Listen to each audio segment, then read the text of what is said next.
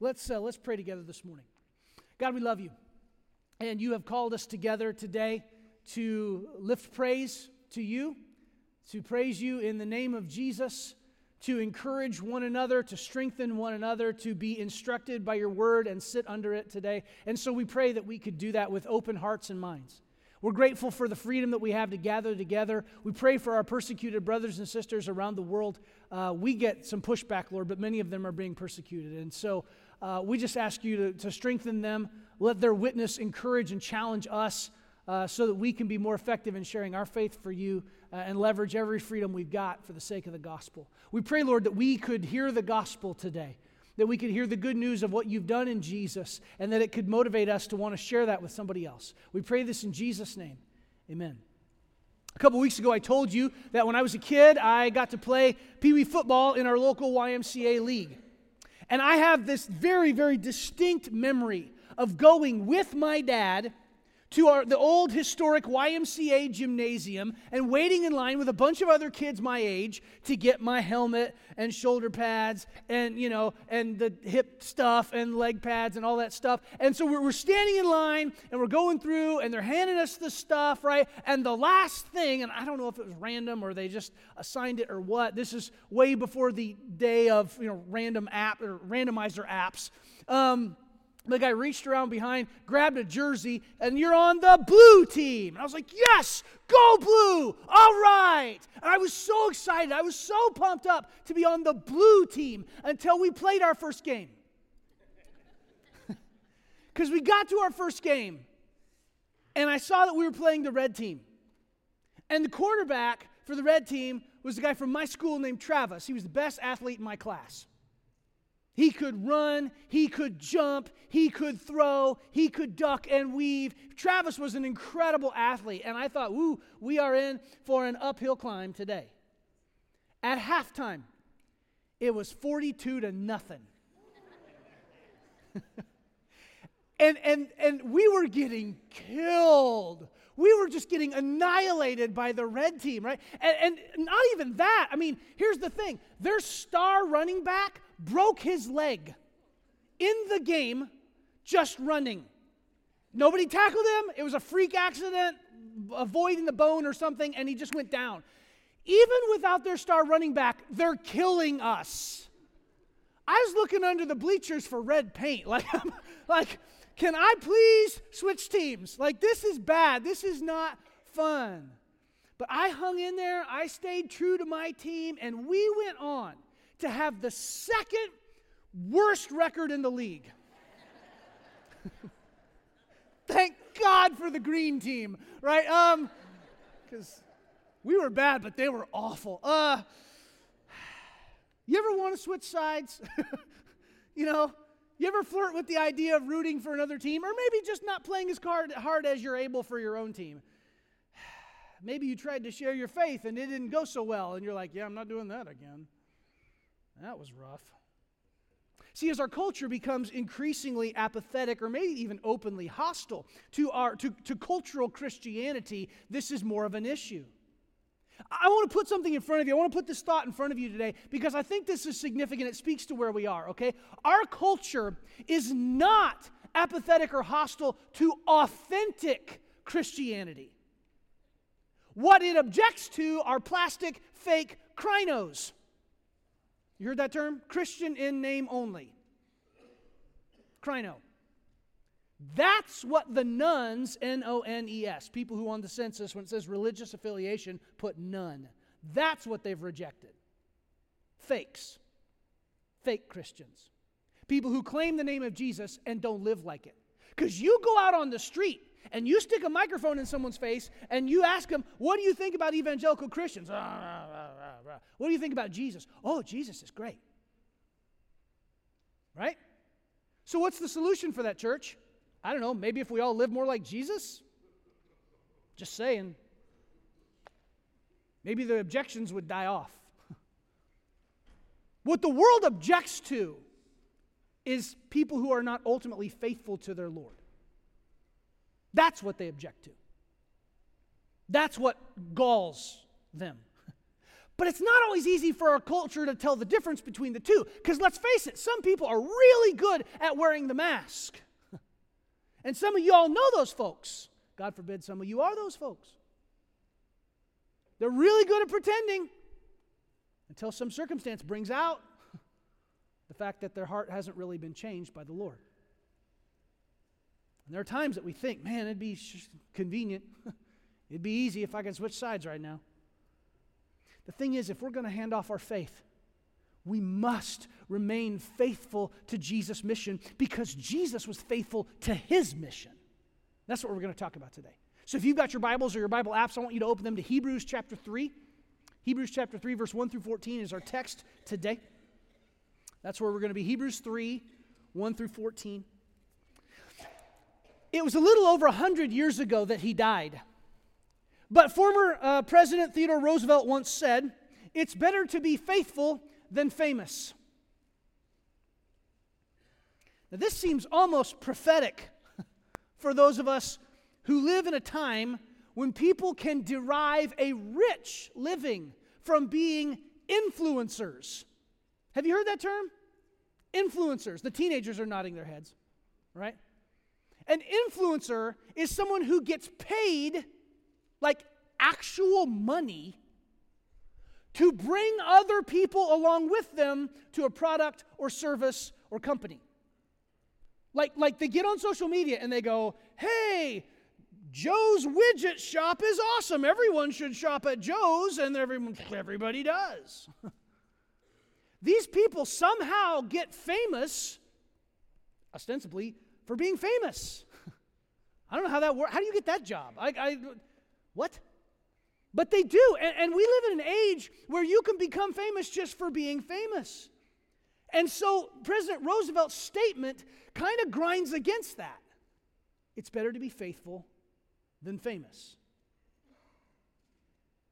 Listen, if you want to be successful at handing off your faith, you're going to be way more effective by being faithful than by being famous. Oh, sure, you could attract a crowd, and you could woo them with charm and lavish promises. It's not what Jesus did. I mean, yes, the crowds came, but it wasn't because he wooed them.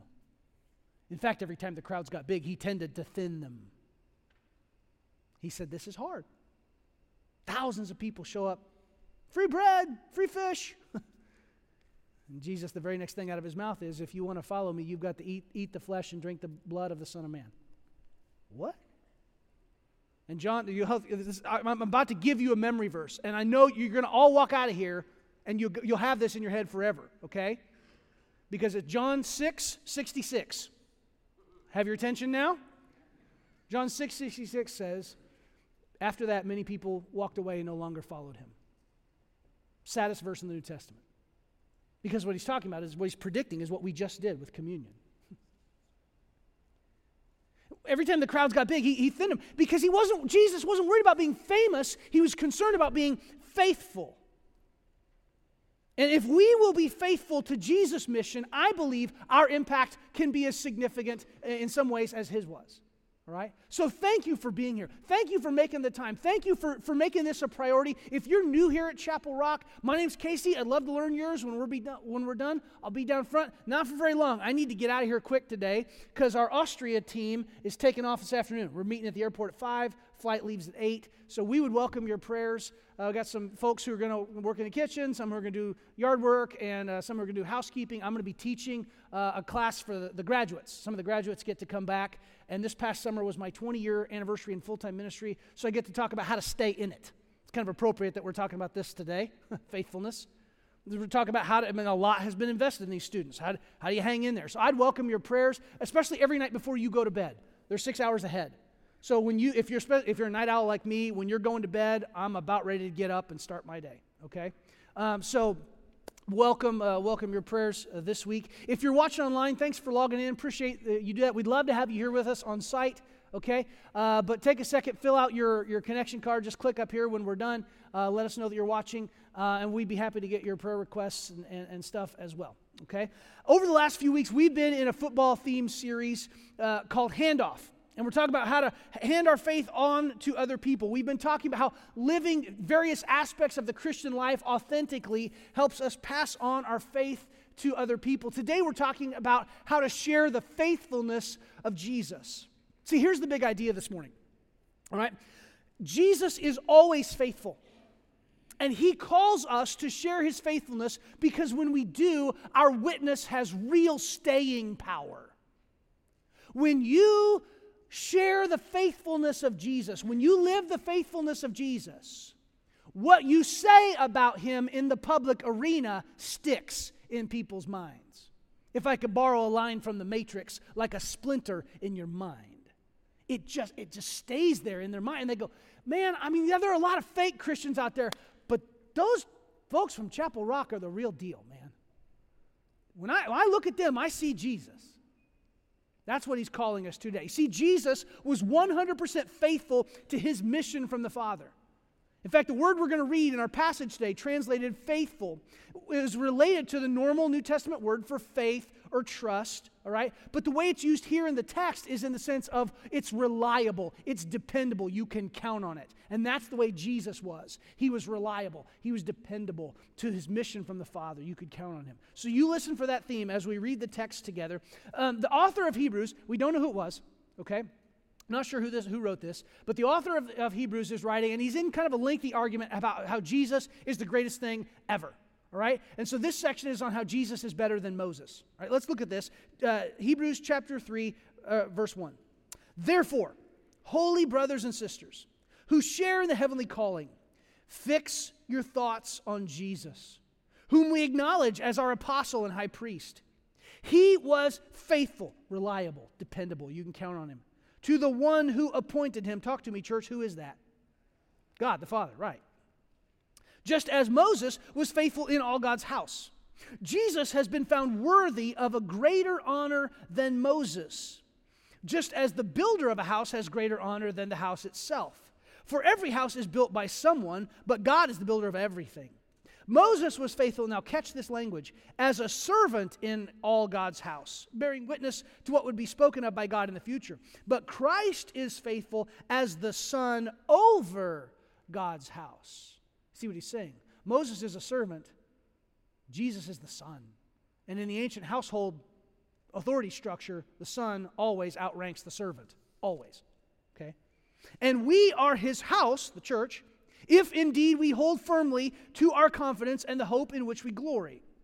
So, as the Holy Spirit says, now he's going to quote Psalm 95 here. Today, if you hear his voice, do not harden your hearts as you did in the rebellion during the time of testing in the wilderness. He's talking about the Exodus generation that came out of slavery in Egypt, where your ancestors tested and tried me, though for 40 years they saw what I did. That is why I was angry with that generation. I said, their hearts are always going astray, and they've not known my ways. So I declared on oath in my anger, they shall never enter my rest. And that's true. That generation, all but the very youngest of them, died in the wilderness. And then he says this, see to it, brothers and sisters, that none of you has a sinful, unbelieving heart that turns away from the living God.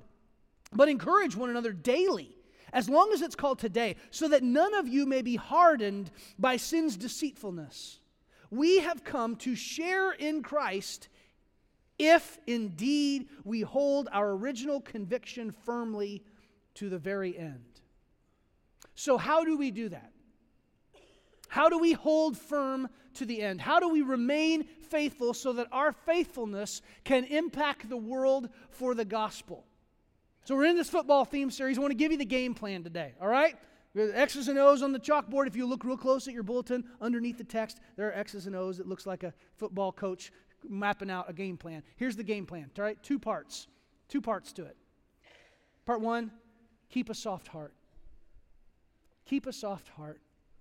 Now, I really doubt most football coaches, when they're talking to their team in the locker room, this is the first thing out of their mouth, right? But this is Jesus' game plan. Keep a soft heart. See, right out of the gate, this passage makes some powerful statements. It says here, like literally the first thing it says, it's the second word, holy. Holy brothers and sisters. Now in the original Greek, that's one word, adelphoi. It's literally translated brothers, but what he means is the whole church. So it's brothers and sisters is how the NIV translates it. But he uses this word, holy. Same word that's used to talk about the Holy Spirit and that God is holy. Same word. Okay? Here's the deal. If you're in Christ, if you're a Christian, if you've made a profession of faith, been baptized, received the Spirit, are walking in discipleship, get your head around this. You are holy. Made holy by the shed blood of Jesus for you on the cross. Now, this pushes back against some of the teaching of our friends in the Catholic Church, or at least the way that they present it. He calls us saints. Not literally, but that's the idea. Right? See, in the Bible, there's two kinds of people. There's always two kinds of people, right? Sheep, goats. Light, dark. Saints, sinners. On that day, when we stand before God's great white throne, there are two doors. Which one do you want to go through? The one on the right, please. Right? I don't want to go through the goat door. I want to go through the sheep door. There's two kinds of people. Saints and sinners. Which one are you? If you're in Christ, the text is teaching you, you are a saint. Live like it. You don't have to be in the history book and do miracles to be a saint. If Jesus has washed away your sins, you are made holy by the blood of Jesus Christ. Some of you are like, I don't feel that way. Me either. Aren't you glad that God calls things that are not as if they were? We're made righteous. When God looks at you, he sees his Son. Praise the Lord, because I'm a mess. I'm glad he sees Jesus when he looks at me. Listen, you're a saint. Live like it. You've been made holy by the blood of Jesus. Be faithful to that. There's another powerful truth here. See, this letter was written to Jewish Christians probably around 65 or 68 AD, somewhere in there. It had to have been written before 70 AD. In 70 AD, the Roman emperor sent his armies into Jerusalem. They destroyed the temple, took it to the ground. The worship that was prevalent there, the animal sacrifices and all that stuff, stopped. And it's never been restarted. Okay? But the author of Hebrews writes this as if that's still going on. He's writing to Jewish Christians who are still living while the sacrificial system at the temple is still active. And he's telling them, Jesus is better than Moses. Now, for a Jewish Christian, they're like, what? Like, because there's Abraham and then there's Moses. I mean, that's their viewpoint. And the author of Hebrews, again, we don't know who it is. I think, it's just my opinion, I think it was Apollos. He's from Alexandria, very, very literate, but also very Jewish. He gets how to speak to people. The Greek in this is very, very high-level Greek. I think that's who it was. I can't prove that. You can't prove I'm wrong, so we'll just go with it. I don't know. Some people think it was Matthew, so he wrote his gospel, and then later he wrote his letter. Matthew probably had some education. We really don't know who it was. I don't think it was Paul because it just doesn't fit his style. All his other letters are very, very different than this one, okay? We don't know who it was. So whoever the author does writes this. The temple worship is still going on, okay?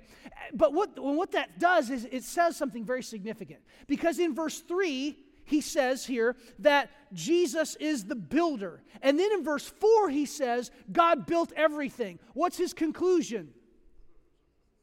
Jesus is God in the flesh. So what that does is it pushes back on this lie that our culture tells that the church didn't really articulate the full divinity of Jesus until the 4th century to consolidate its power in the Roman Empire. That is a flat lie. That's not true.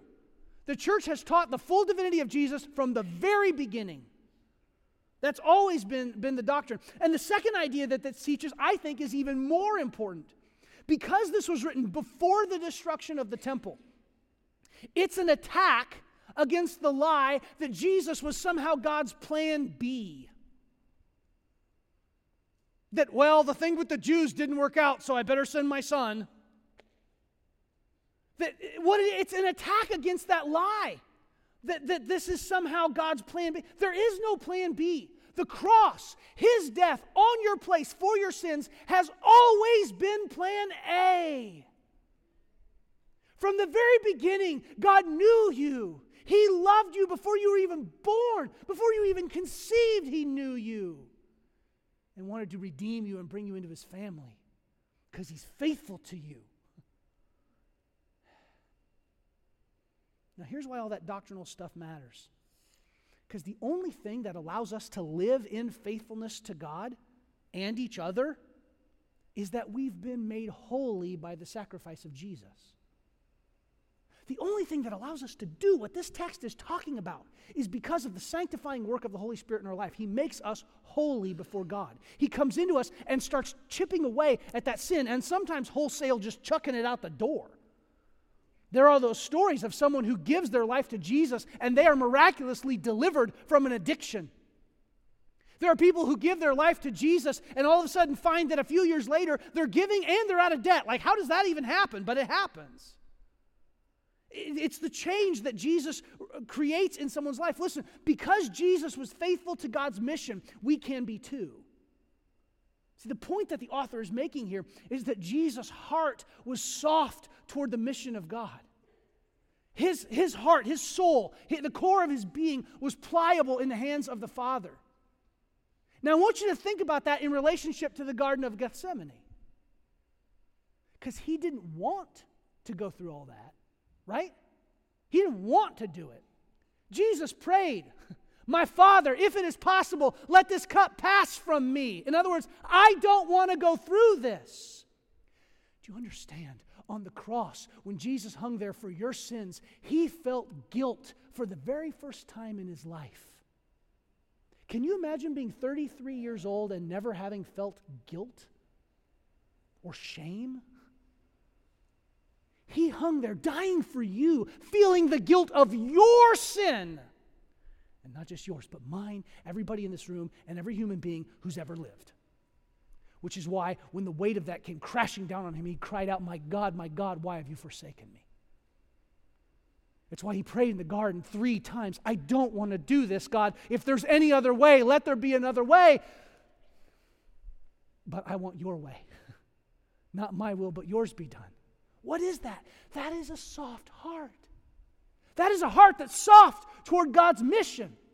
Even when it's not comfortable, even when it's not convenient, even when it's not fun to say, "Okay, God, I'll do what you want." My heart is soft toward you. You see, the warning in verse 7 through 11 is this direct quote of Psalm 95, which is a critique on this generation of Israelites that came out of the Exodus. Throughout the Bible, God regularly critiques the Exodus generation for their stubborn and rebellious nature. Sometimes I have wondered, and maybe you have too, don't raise your hand because this might be embarrassing, but have any of you ever wondered if God picked the nation of Israel because they were so stubborn? Like, just to show off. Like just because he can. Like, if I'm going to pick them, and if I can save those yahoos, I can deal with anybody. I don't know, maybe not. The point of that is that nobody is beyond his redeeming power. I mean, if he can save even those stiff-necked rebels, you and I are within his power to save, to redeem, to transform, to make whole again. But if you want to participate in his mission, your heart has to be soft. In 1940, Dr. Clarence Jordan founded the Koinonia Farm. Koinonia means fellowship or sharing in Greek. The Koinonia Farm in Americus, Georgia, as a haven for racial unity and cooperation. Here's a picture of Dr. Jordan. He's the man looking at the tire. And another brother, African-American man. I don't know his name. I looked, I couldn't find it in this picture, but that's Dr. Jordan on the right, serving on this farm together. He just believed that was part of the gospel. I join him in that belief. I think he's right. I think that's the gospel destroys racism. Rightly applied, the gospel destroys racism. Think about where and when this guy lives. 1940 in Georgia. This was like completely countercultural. Black people, white people working together, serving together, farming together. Right? In 1954, the Ku Klux Klan burned every building on the farm except Jordan's home. In the midst of the raid, as the men were shouting, Dr. Jordan heard the voice in the crowd that he recognized. The voice was the voice of a local reporter for the local paper. Couldn't see him, of course, because of the white hood. But he recognized his voice. The next day, that man had the gall to come back to do a story on the burning of the farm. He walked up to Dr. Jordan and he said, "I heard the awful news of your tragedy last night. I came out to do a story on the closing of your farm." Dr. Jordan's out there hoeing, working the dirt, planting seed. Just completely ignored the guy. Pretend like he didn't exist. He said, "Dr. Jordan, did you hear me? I came out to do a story on the closing of your farm." He just kept hoeing. And he said, "Dr. Jordan, you have 2 PhDs. You put 14 years into this farm. It's a smoking rubble now. There's nothing left. Just how successful do you think you've been?" And at that, Dr. Jordan put down his hoe and turned around and looked that man dead in the eye and said this, "You just don't get it, do you? You don't understand us Christians." Notice the distinction there. What we are about is not success, but faithfulness. Listen, if you're going to hand off your faith and share the faithfulness of Jesus, your heart has to be soft toward the things of God. And some of you are sitting there going, "Casey, but you don't know where I work, man. If I have a soft heart, they will eat me alive." Is your God God or not? He never said discipleship would be easy. He did say it'd be worth it. Pay's not great, but the retirement plan is out of this world.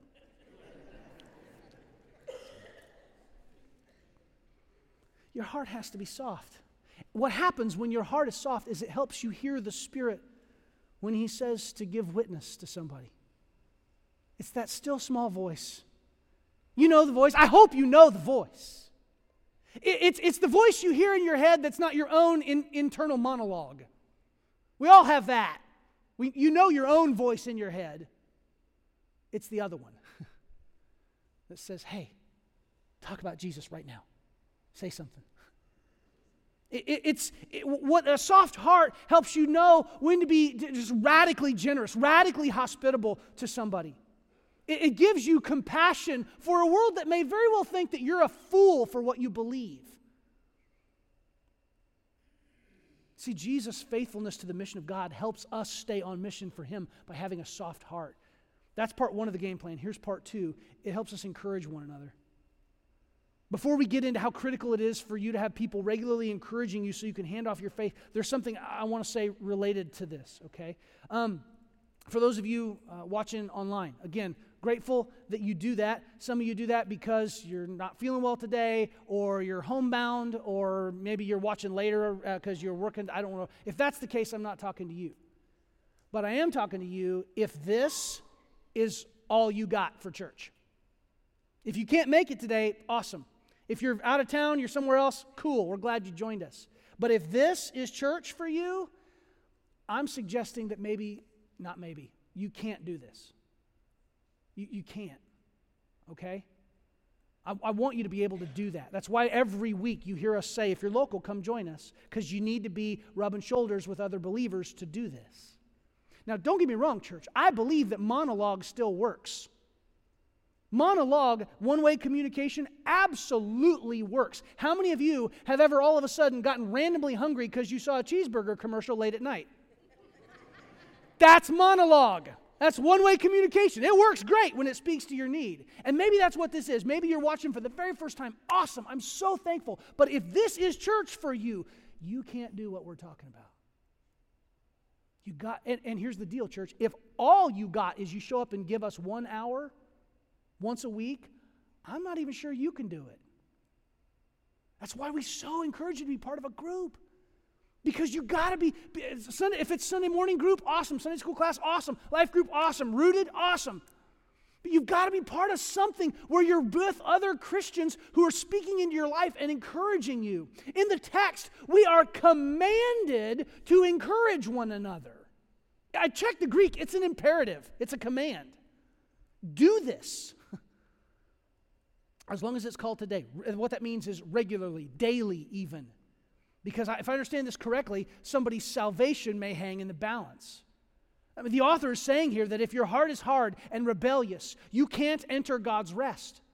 If you have a sinful and unbelieving heart, you can't stay in relationship with God. And here's what you need to understand. He is speaking to God's people here. He's not talking to unbelievers. He's talking to the church. Say, Casey, how do you know that? Well, first of all, the image that he's using are the covenant people of God. He goes back to Psalm 95. Which reflects even further back to Deuteronomy and Numbers. All right? Secondly is he calls them brothers and sisters. The Greek word adelphoi, it's the New Testament word for the church. It's the family. He is talking to God's people. He is talking about God's people. And he's warning them not to fall away, not to give up on the faith. He's telling them to be faithful to the faith. Now, for some of you who maybe have a different background or upbringing in the church, this is my push on you a little bit, okay?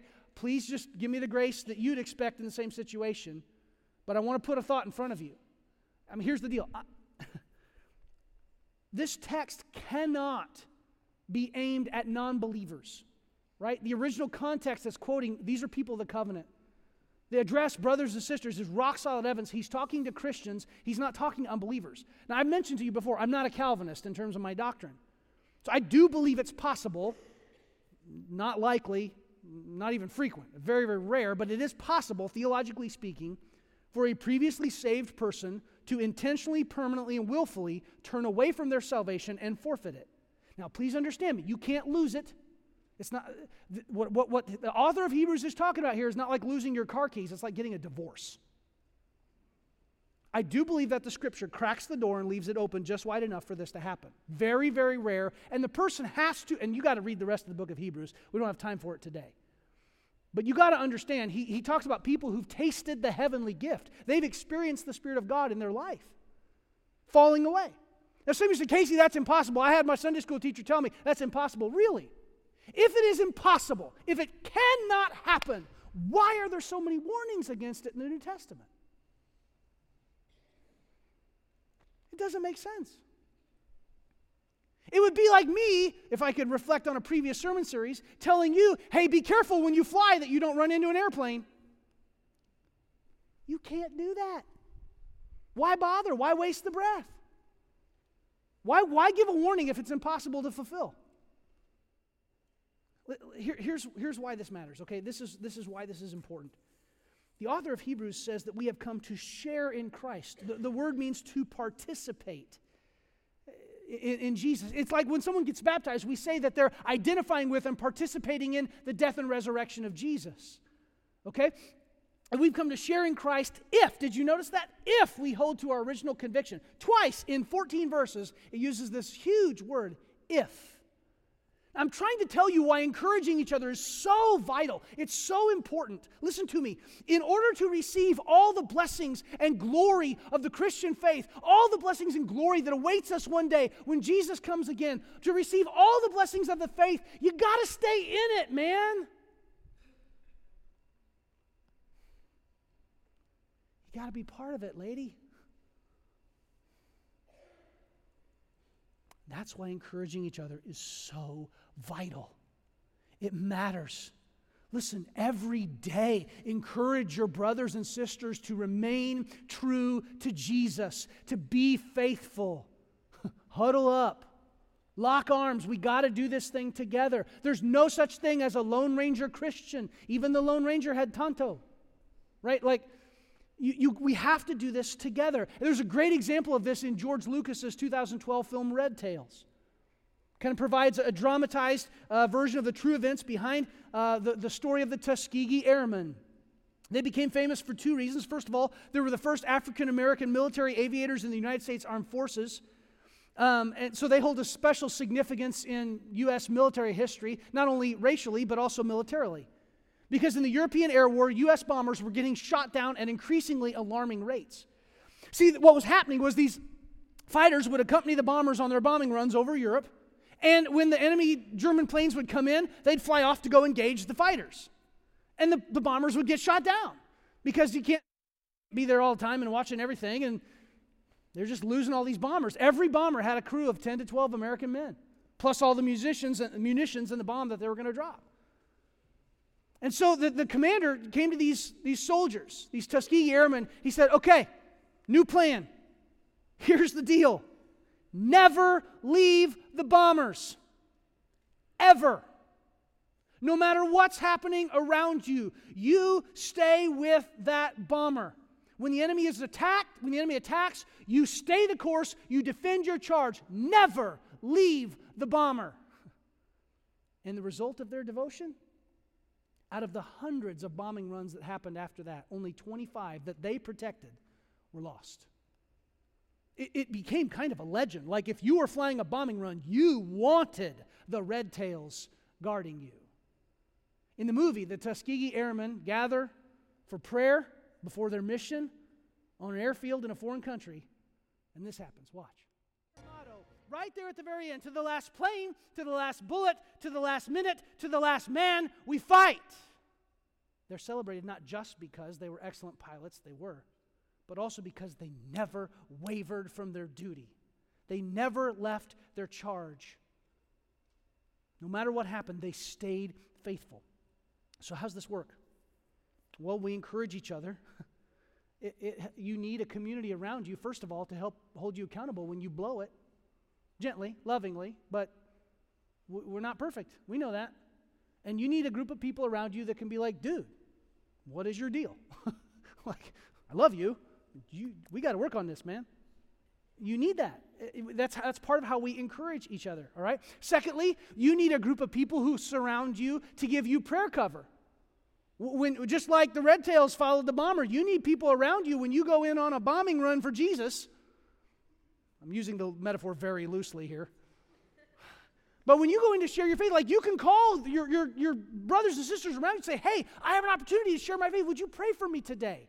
I'm going to ask for you to pray for me. I've been developing a relationship with the guy at my gym named John. We're almost there. We're so close. I might have had an opportunity yesterday. I wasn't sure. I couldn't quite read it, but we're right on the cusp of me being able to speak Jesus to him. I've earned enough of his trust to be able to do that. And I would welcome your prayers. I got to fly out of here at 5 o'clock this afternoon. I'm going to try to get there today and hopefully connect with him one more time. It's opportunity to provide prayer cover for when we share our faith. You need that community to encourage you. And most importantly, this becomes a community to invite others into, right? The church it should be like an incubator for baby Christians. A healthy community for them to be part of, that they can find that encouragement and that strengthening and that accountability to live out their faith. Listen to me. You don't have to be perfect to be proved faithful, but you do have to persist. The essence of faithfulness is not perfection, it's persistence. You will blow it. It's not if, it's when, y'all. What happens next is really what we're talking about. By the grace of God, you get up and, okay, here we go. Persistence in keeping a soft heart. Persistence in encouraging your brothers and sisters. Persistence in living in communion with Jesus and community with his people. Persistence in living a righteous life in an unrighteous world. That is what is required of you to be faithful to the end and hand off your faith to somebody else. And that kind of faithfulness makes a huge impact on the world. It completely undercuts the notion that all Christians, and especially if you watch the news lately, evangelicals, are uncaring, selfish hypocrites. I love how the Renaissance era priest, a Jesuit priest, Jean-Pierre de Caussade, described this in his book, The Joy of the Saints. He writes, to escape the distress caused by regret for the past or fear about the future, this is the rule to follow. Leave the past to the infinite mercy of God, the future to his good providence, and give the present wholly to his love by being faithful to his grace. Listen, I get it. A message on faithfulness can come off as being a little in your face. I'm not going to apologize for that. But if I understand this text correctly, way too much is at stake for us to not care about this. I mean, not only the evangelization of the world, but even people's relationship and standing with God. We got to get this right, church. Here's the big idea this morning, and we're done, okay? Listen, Jesus is always faithful. And he calls us to share his faithfulness because when we do, our witness has real staying power. When you're faithful in your marriage, when you're faithful in your work, when you're faithful in your witness, when you're faithful in your relationships, what you say about Jesus in the public arena has so much more weight. It sticks in people's minds, and they remember, I don't know about all the rest of those yahoos, but that dude, that gal is a real Christian. That's what we need in this world. They're not rejecting the real stuff. They're rejecting the fake stuff. So let's be real. Let's be authentic. Let's be faithful to the mission of Jesus because he was faithful to you. And that's what I'm inviting you into today. In just a second, we're going to stand together and we're going to sing a song. And you have an opportunity to respond. If you've never become part of the team, I want to invite you to join the team today. Go Blue! That's hard to hear when you're 42 down to nothing. It's hard to hear when you're 42 points behind. Some of you feel hesitant and scared to share your faith. That's fair. We're not the home team anymore. But do you know who our captain is? You see, he played the game perfect. Perfect record. Never made a mistake. Every play he called was the right one. He laid down his life for his team. And he's calling us to play by his playbook. You going to do that today? You want to be part of his team? Because one day the captain is going to come back. And he's going to take the field. And when he does, it's game over. And we've got to be faithful until that day comes. And I'm going to ask you to join me in that. Maybe for the first time. Maybe you need to come forward and profess faith in Jesus and be baptized. Maybe there's an area of sin in your life, like John was mentioning earlier, like there's a place of brokenness that you want to just have someone pray with you and pray for you. I don't know. Maybe there's another need. You might have some questions. Maybe you're new here and want to say, I don't know about this, but I'd like to talk to someone. You can go to the next step room. I'm going to ask you to stand with me, and we're going to sing together, and you respond as God leads you today.